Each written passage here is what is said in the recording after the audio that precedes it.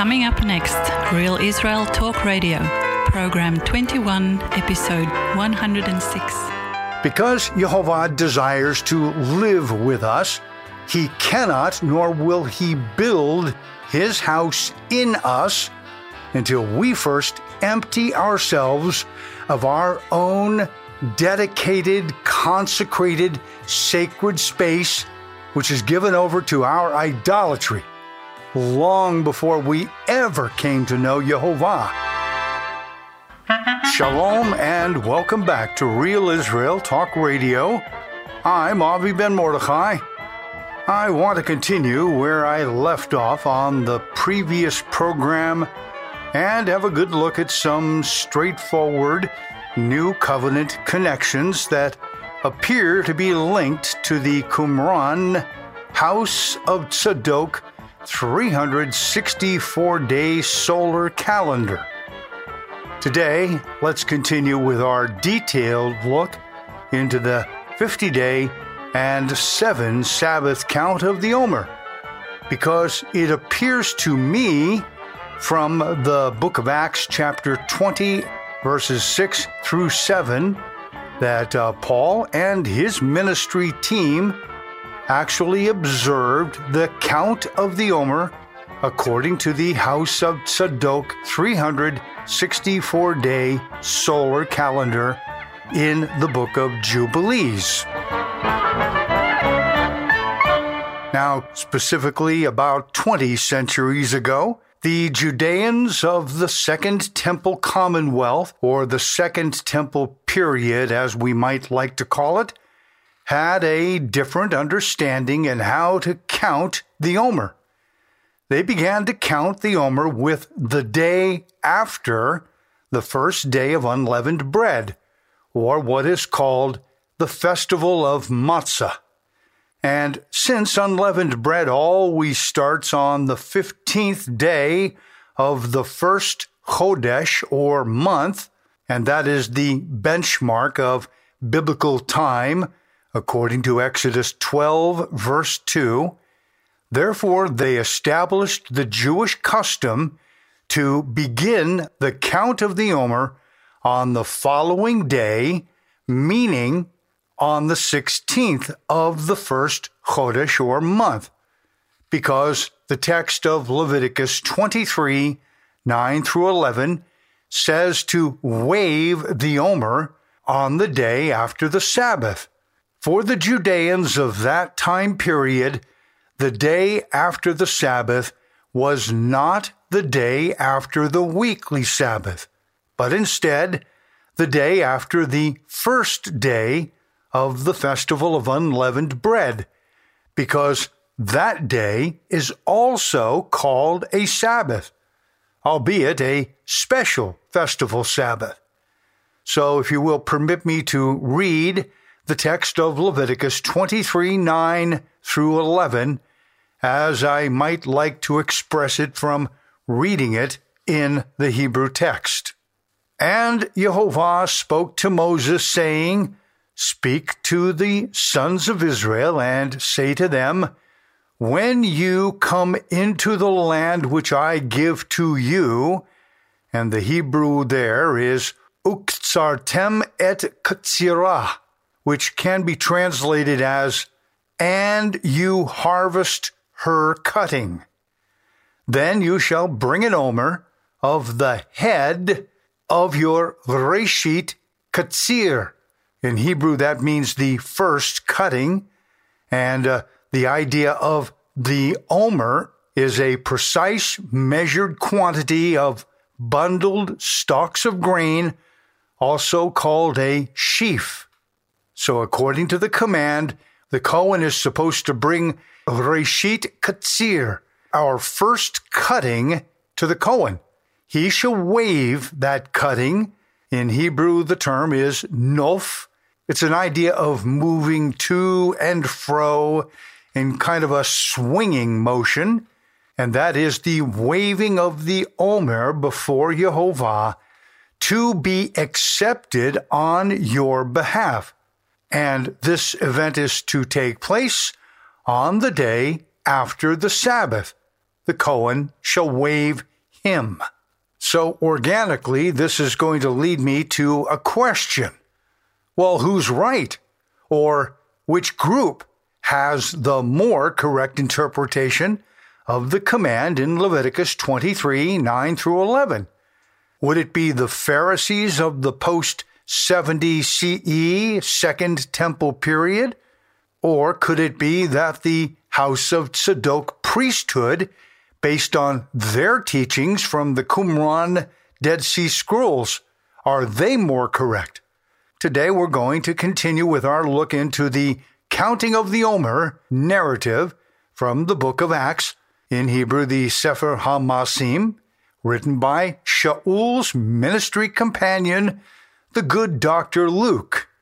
So let us begin with the narrative in the book of Acts, chapter 20, verses 6 through 7.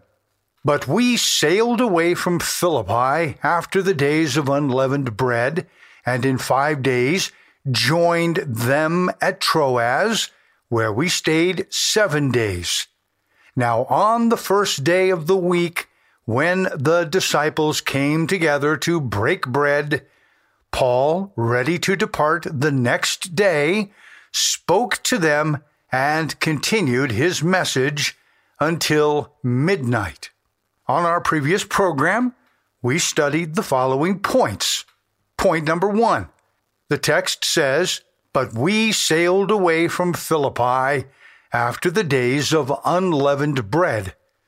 We learned on the previous program that Shaul and his physician friend Dr. Luke left the sailing port belonging to Philippi on the 22nd day of the first Chodesh, or the first month.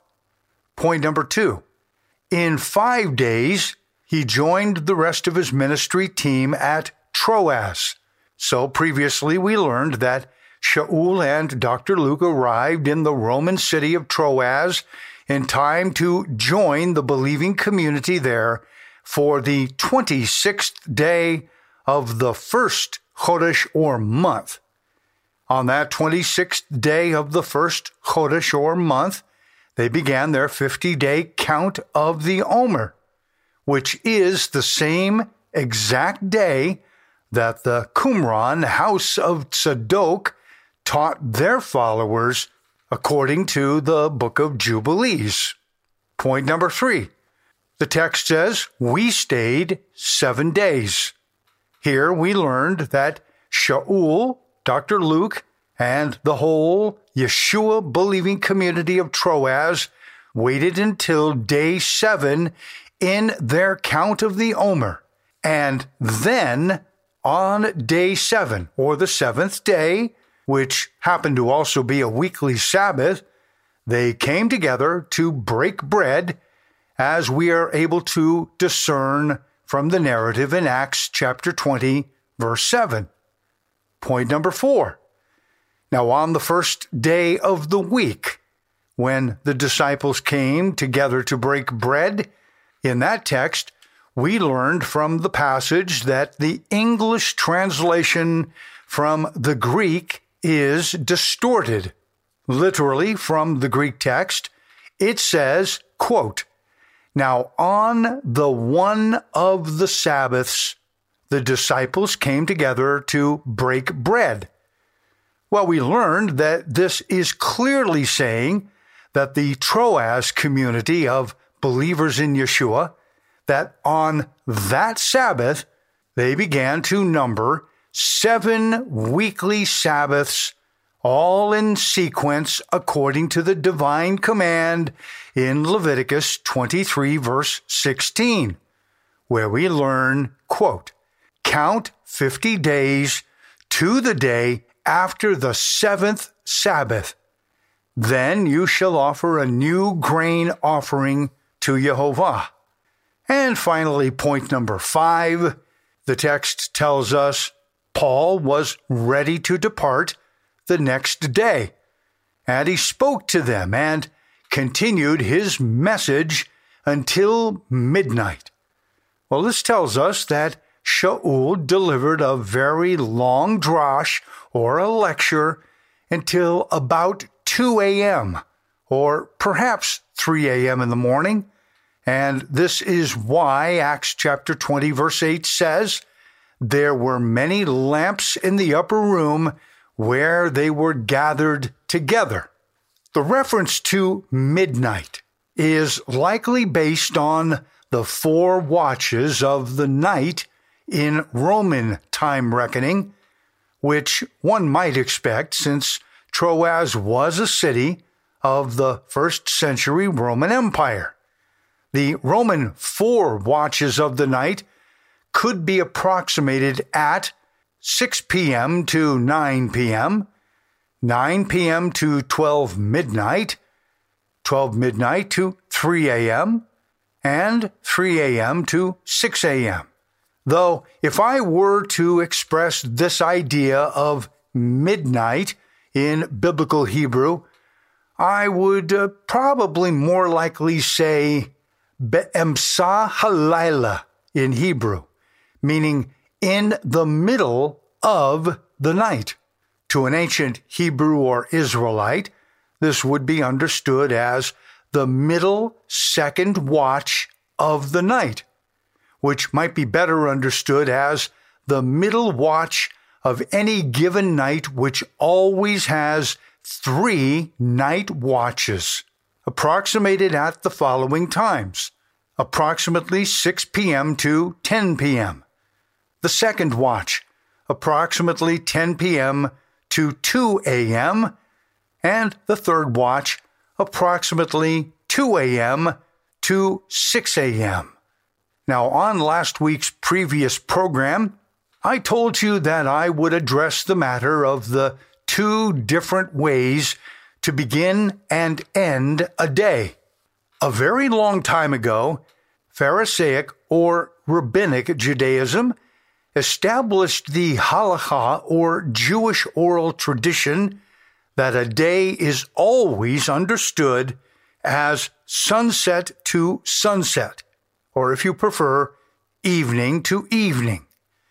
In my many years of living and working in Israel, as well as practicing Rabbinic Judaism 24/7, this is precisely how I always understood how to reckon time according to Jewish law.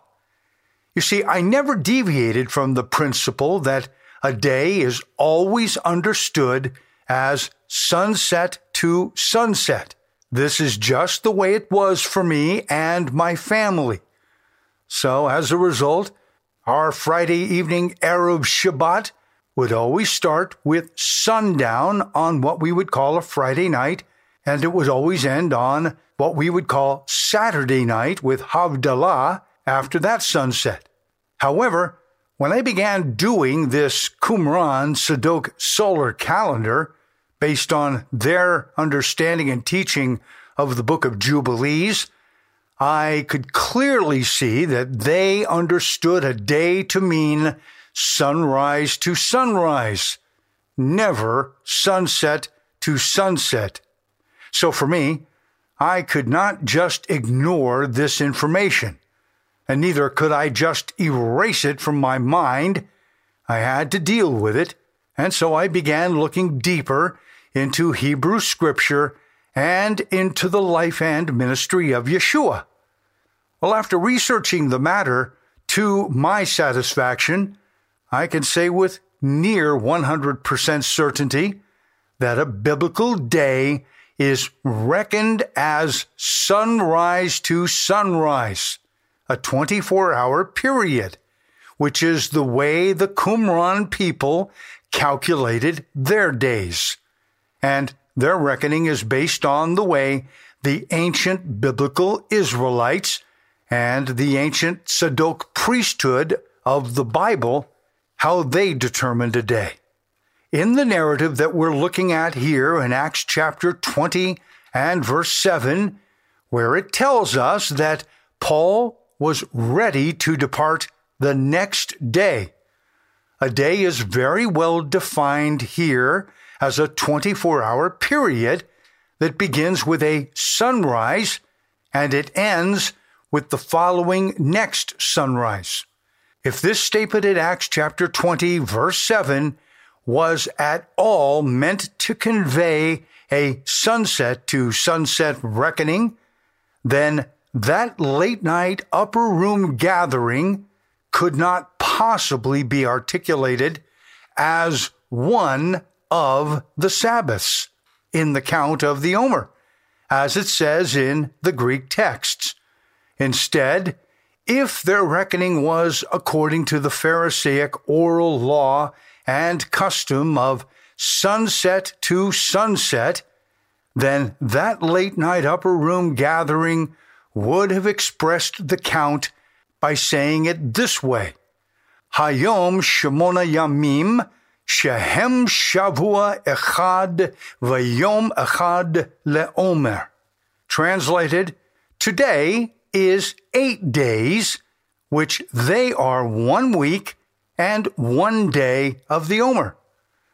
Now, I know this because this is precisely the formula for the counting of the Omer in Rabbinic Judaism, even to this very day. And to my knowledge, the formula has not changed in 20 centuries. From the Greek text of the book of Acts, chapter 20, verse 7, the language of the count of the Omer is absolutely well defined as saying, quote, today is the first one of the Sabbaths, not today is one Sabbath and 1 day of the Omer. It just does not say it that way. Today is one Sabbath and 1 day of the Omer. No, it does not show up in the text that way. And then, to clarify the point that the new day was to begin at sunrise, the good Dr. Luke tells us that the middle event of that night, involving Eutychus, was still considered the weekly Sabbath, albeit a very late night Sabbath. But still, it was Sabbath.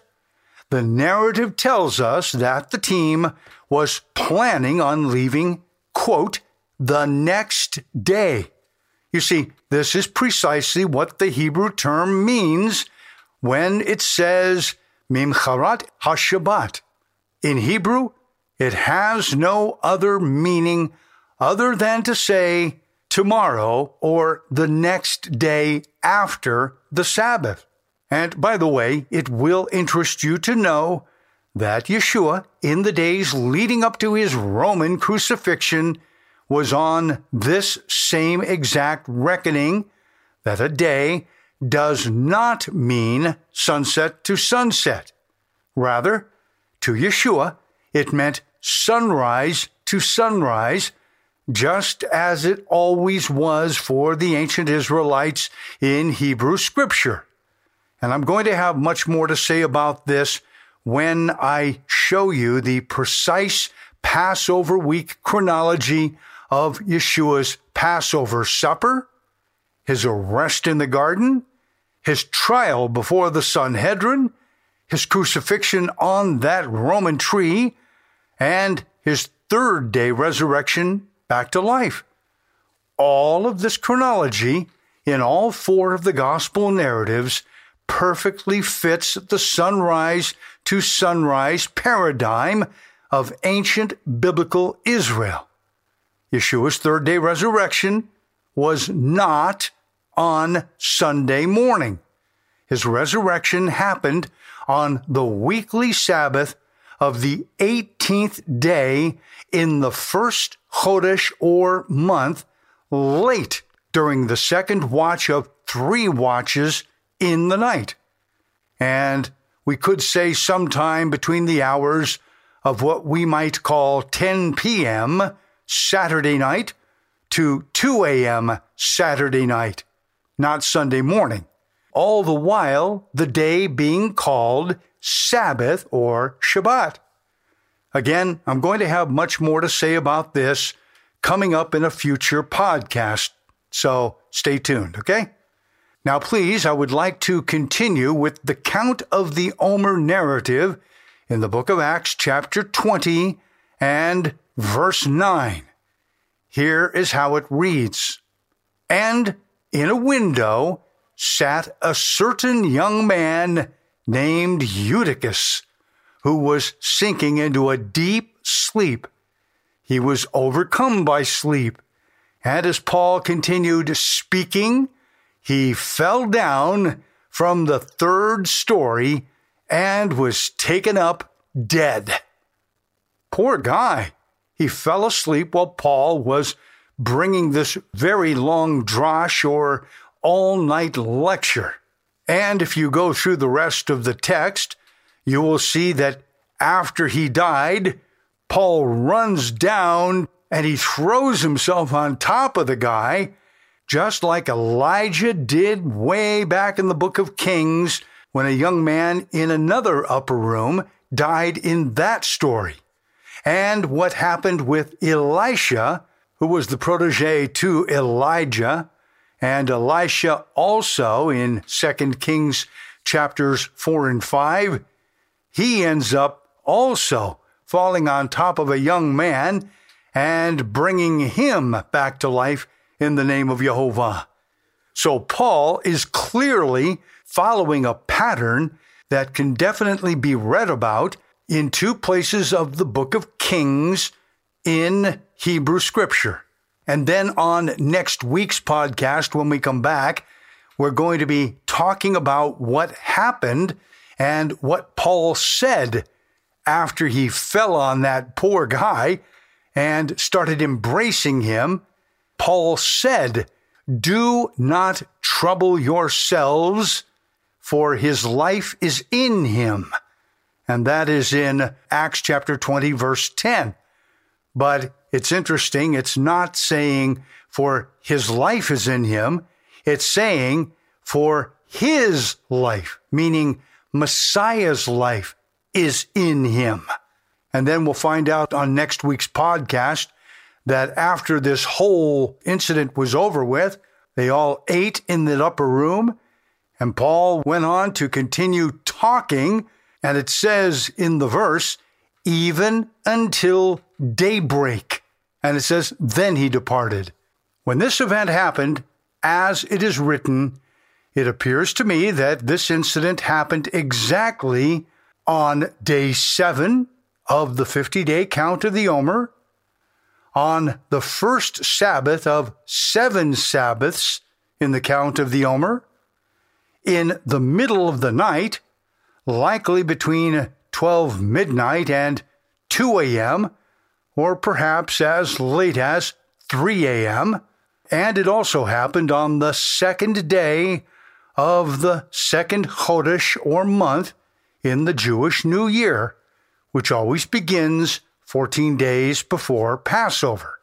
So again, the event that we're reading about in Acts chapter 20, verse 9, with this poor guy that's sitting in that windowsill, falls asleep and falls 3 stories down to the ground, and they pick him up dead. Again, in repeating myself, that happened on day 7 of the 50-day count of the Omer. It happened on the first Sabbath of 7 Sabbaths in the count of the Omer. It happened in the middle of the night, likely between 12 midnight and about 2 a.m., perhaps even as late as 3 a.m., and it happened on the second day of the second Chodesh, or second day of the second month in the Jewish New Year. All 4 of these biblical chronology timestamps converged at that moment, as it was documented for us by the good Dr. Luke in the book of Acts chapter 20, verses 9 through 12. The importance of this event, which occurs on the second day of the second Chodesh or month in the Jewish New Year, is referenced specifically in 2 Chronicles chapter 3, verses 1 through 2. But for now, I do have to take a quick break here, and then, Yah willing, I'd like to come back here in just a moment and continue on where we left off here on this first half of the podcast, and let's go on to the second half hour. Please join me, okay? This is Avi Ben Mordechai, and you're listening to Real Israel Talk Radio. You're listening to Ancient Roads, Real Israel Talk Radio, Program 21, Episode 106. Welcome back to the podcast of Ancient Roads, Real Israel Talk Radio. Once again, here's your host, Avi Ben Mordechai. Welcome back to the second half hour of Real Israel Talk Radio. I'm Avi Ben Mordechai. Let's continue where we left off just before our break. We were reading from the book of Acts, chapter 20 and verse 9. And in a window sat a certain young man named Eutychus, who was sinking into a deep sleep. He was overcome by sleep, and as Paul continued speaking, he fell down from the third story, or the third loft in that structure, and was taken up dead. The importance of this event, which occurs on the second day of the second Chodesh or month in the Jewish New Year, is referenced specifically in 2 Chronicles chapter 3, verses 1 through 2. So let's read it together in English. 2 Chronicles 3, 1 through 2.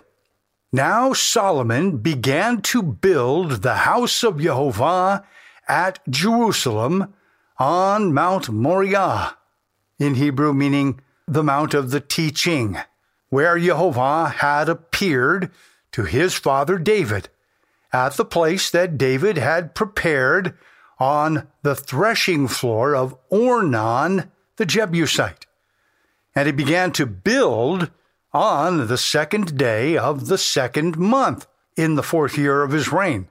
Well, here we're told in English that King Solomon began to build the house of Yehovah, and allegedly the building of that house also began on Sabbath, or so we're told. Of course, this brings up an interesting observation and a question. Did King Solomon actually begin building the house of Yehovah on the weekly Sabbath of the second day of the second Chodesh or month, which is always the first Sabbath in the counting of the 7 Sabbaths of the Omer? Really?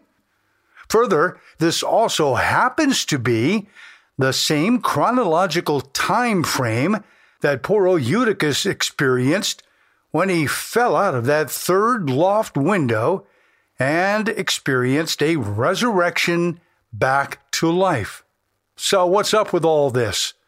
In 2 Chronicles 3, 1 through 2, was King Solomon violating a divine decree prohibiting work on the Sabbath, according to Exodus 31, 15 through 16?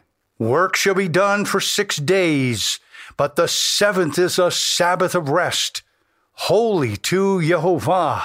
Whoever does any work on the Sabbath day, he shall surely be put to death. Therefore the children of Israel shall keep or guard the Sabbath, to observe the Sabbath throughout their generations as a perpetual covenant. No, I do not think that King Solomon began to build the house of Yehovah on the Sabbath, even though it appears in English that that's what he started to do. And I'll explain why and how I understand this and what was actually happening.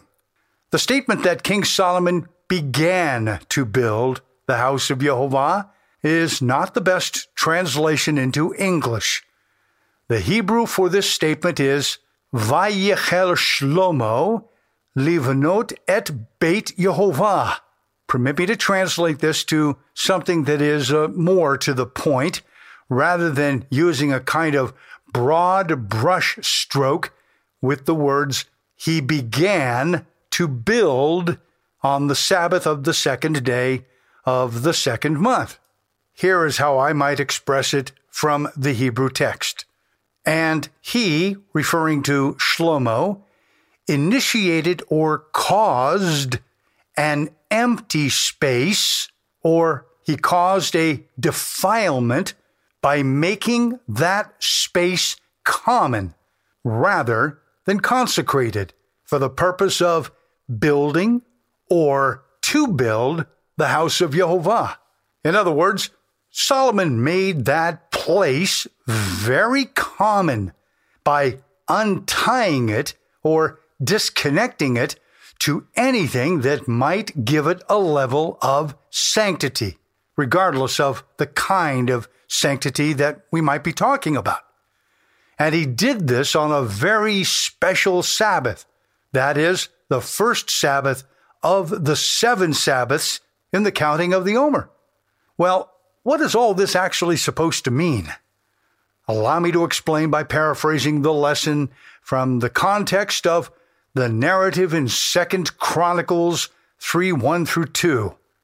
This is kind of a paraphrased version of what I just said to you.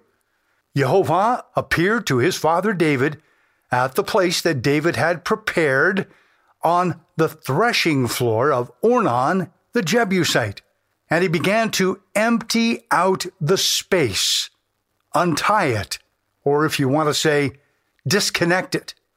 And he defiled it by making it a common space on the 2nd day of the 2nd month in the 4th year of his reign.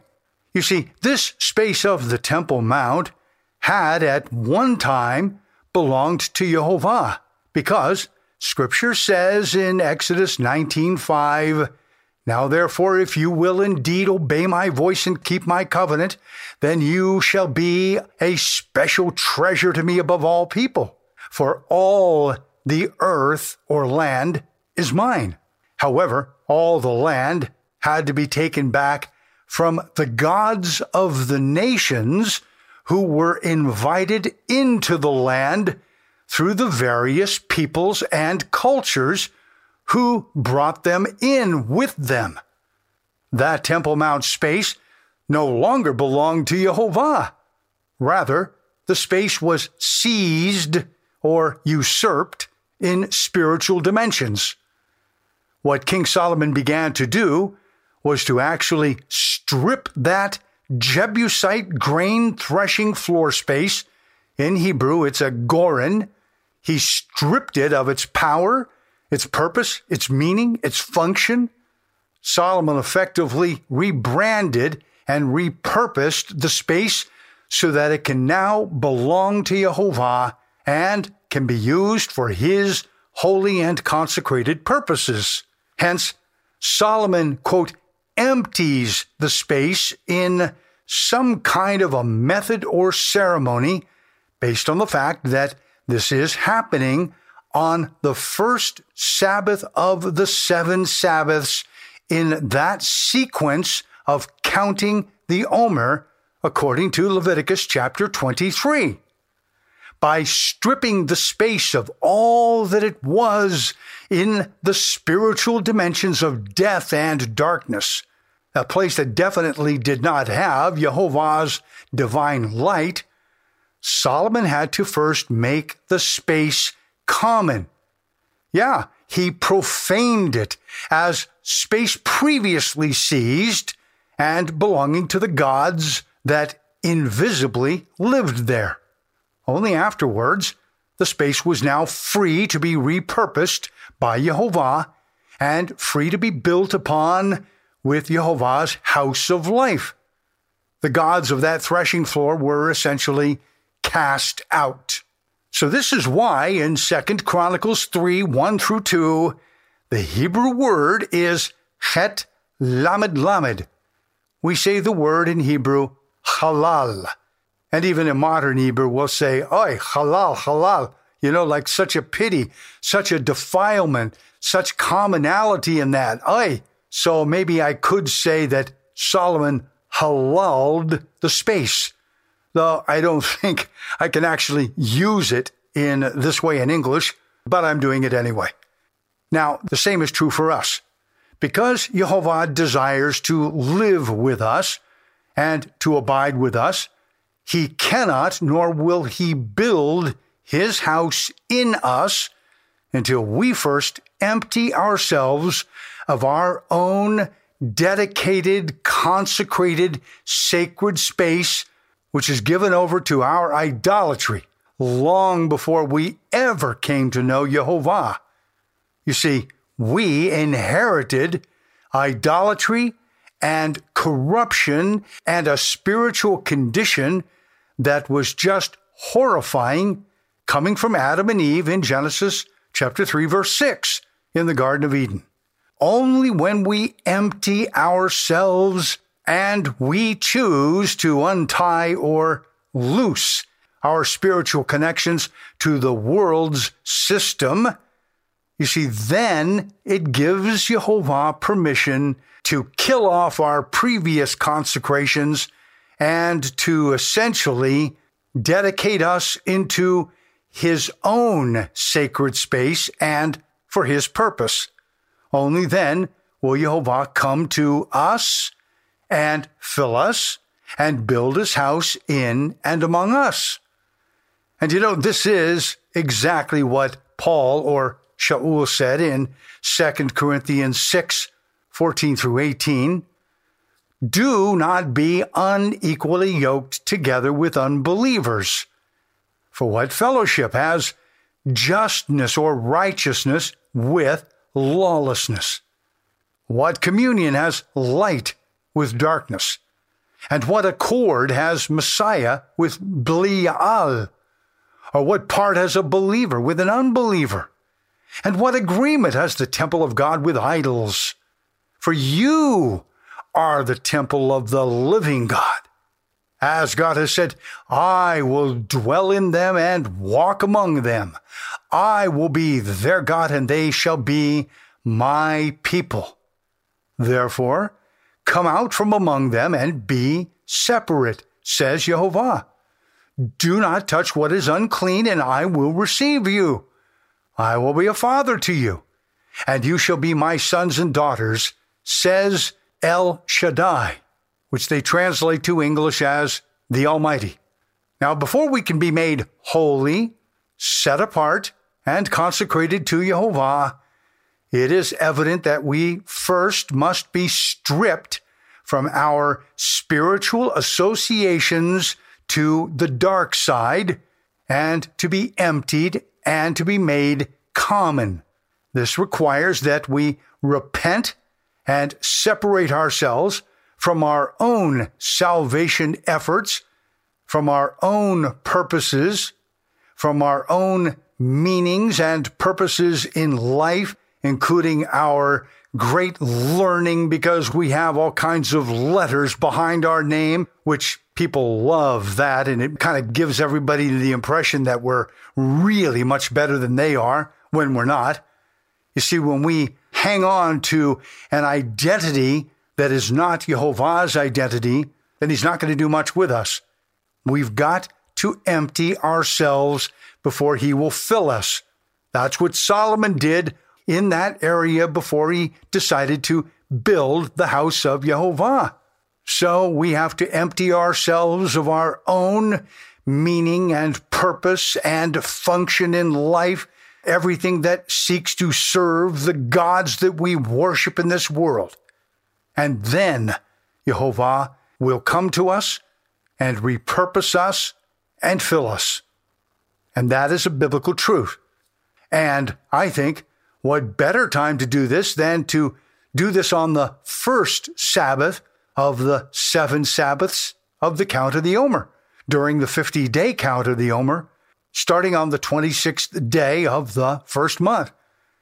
Thus, it is important to understand, because on day 50, which is the day after the 7th Sabbath in the count of the Omer, we are ready for Shavuot or Pentecost at sunrise, which always supports the Tzadok teaching theme of an annual restoration and renewal of covenant between Jehovah and his people, that is his nation Israel. It's always on Pentecost or Shavuot when Jehovah wants to reveal this theme of a renewal of covenant between us. And we can see that in the book of Acts chapter 2. Now, I'm getting close to ending here, but I'm not quite done yet. Coming up on the next program in this series on the Dead Sea Scrolls and the House of Tzadok and their solar calendar based on the book of Jubilees, I plan to elevate this message up to another level, and I'm asking you to join me for the next program because it's going to allow us to fully appreciate exactly what King Solomon did in 2 Chronicles 3, 1-2, and how it directly relates to what happened in Acts chapter 20, verses 10 through 12, when Eutychus fell down dead from that third-floor loft as Paul was delivering his rather long-winded drosh or lecture, likely about the meaning and purpose behind the count of the Omer and why it is linked to the seventh day and the second day of the second month in the count of the Omer. Right now, however, before I do run out of time for this episode, I want to address one more thing that happened in Acts 20, verse 9. The seventh day of the 50-day count of the Omer has a special meaning to convey, even if you are to understand it through the eyes and ears of today's Orthodox Jews who religiously practice the counting of the Omer, even if they are doing it on the wrong day and at the wrong time. I'm not looking at that. It's just the message that they are presenting in the count. Regardless, I know they still have an awareness of the significance of the seventh day count of the Omer. To help us understand that significance of this particular day, let's read this from Psalm 33, verses 5-6 together. He, referring to Jehovah, loves righteousness or justness and justice. He says, the earth is full of the good of Jehovah. By the word of Jehovah the heavens were made, and all the hosts of them by the breath of his mouth.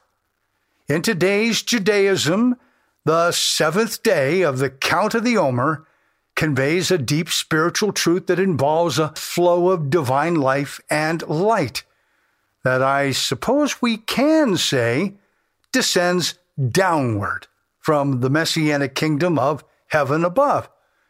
This good day that we're talking about is always about Jehovah's construction or building of his house in us through the promise of a messianic redemption and resurrection to life. And this is what the count of the Omer is all about. We are to begin counting forward 7 Sabbaths towards Shavuot or Pentecost, which is always about an annual renewal of covenant, at least as the house of Tzadok priests spoke about it in some of the Dead Sea Scrolls. Now let us take a look at why resurrection life is built into the theme of the counting of the Omer. And remember Yeshua's statement in John 12, 23-25. Yeshua said, "The hour has come that the Son of Man should be glorified.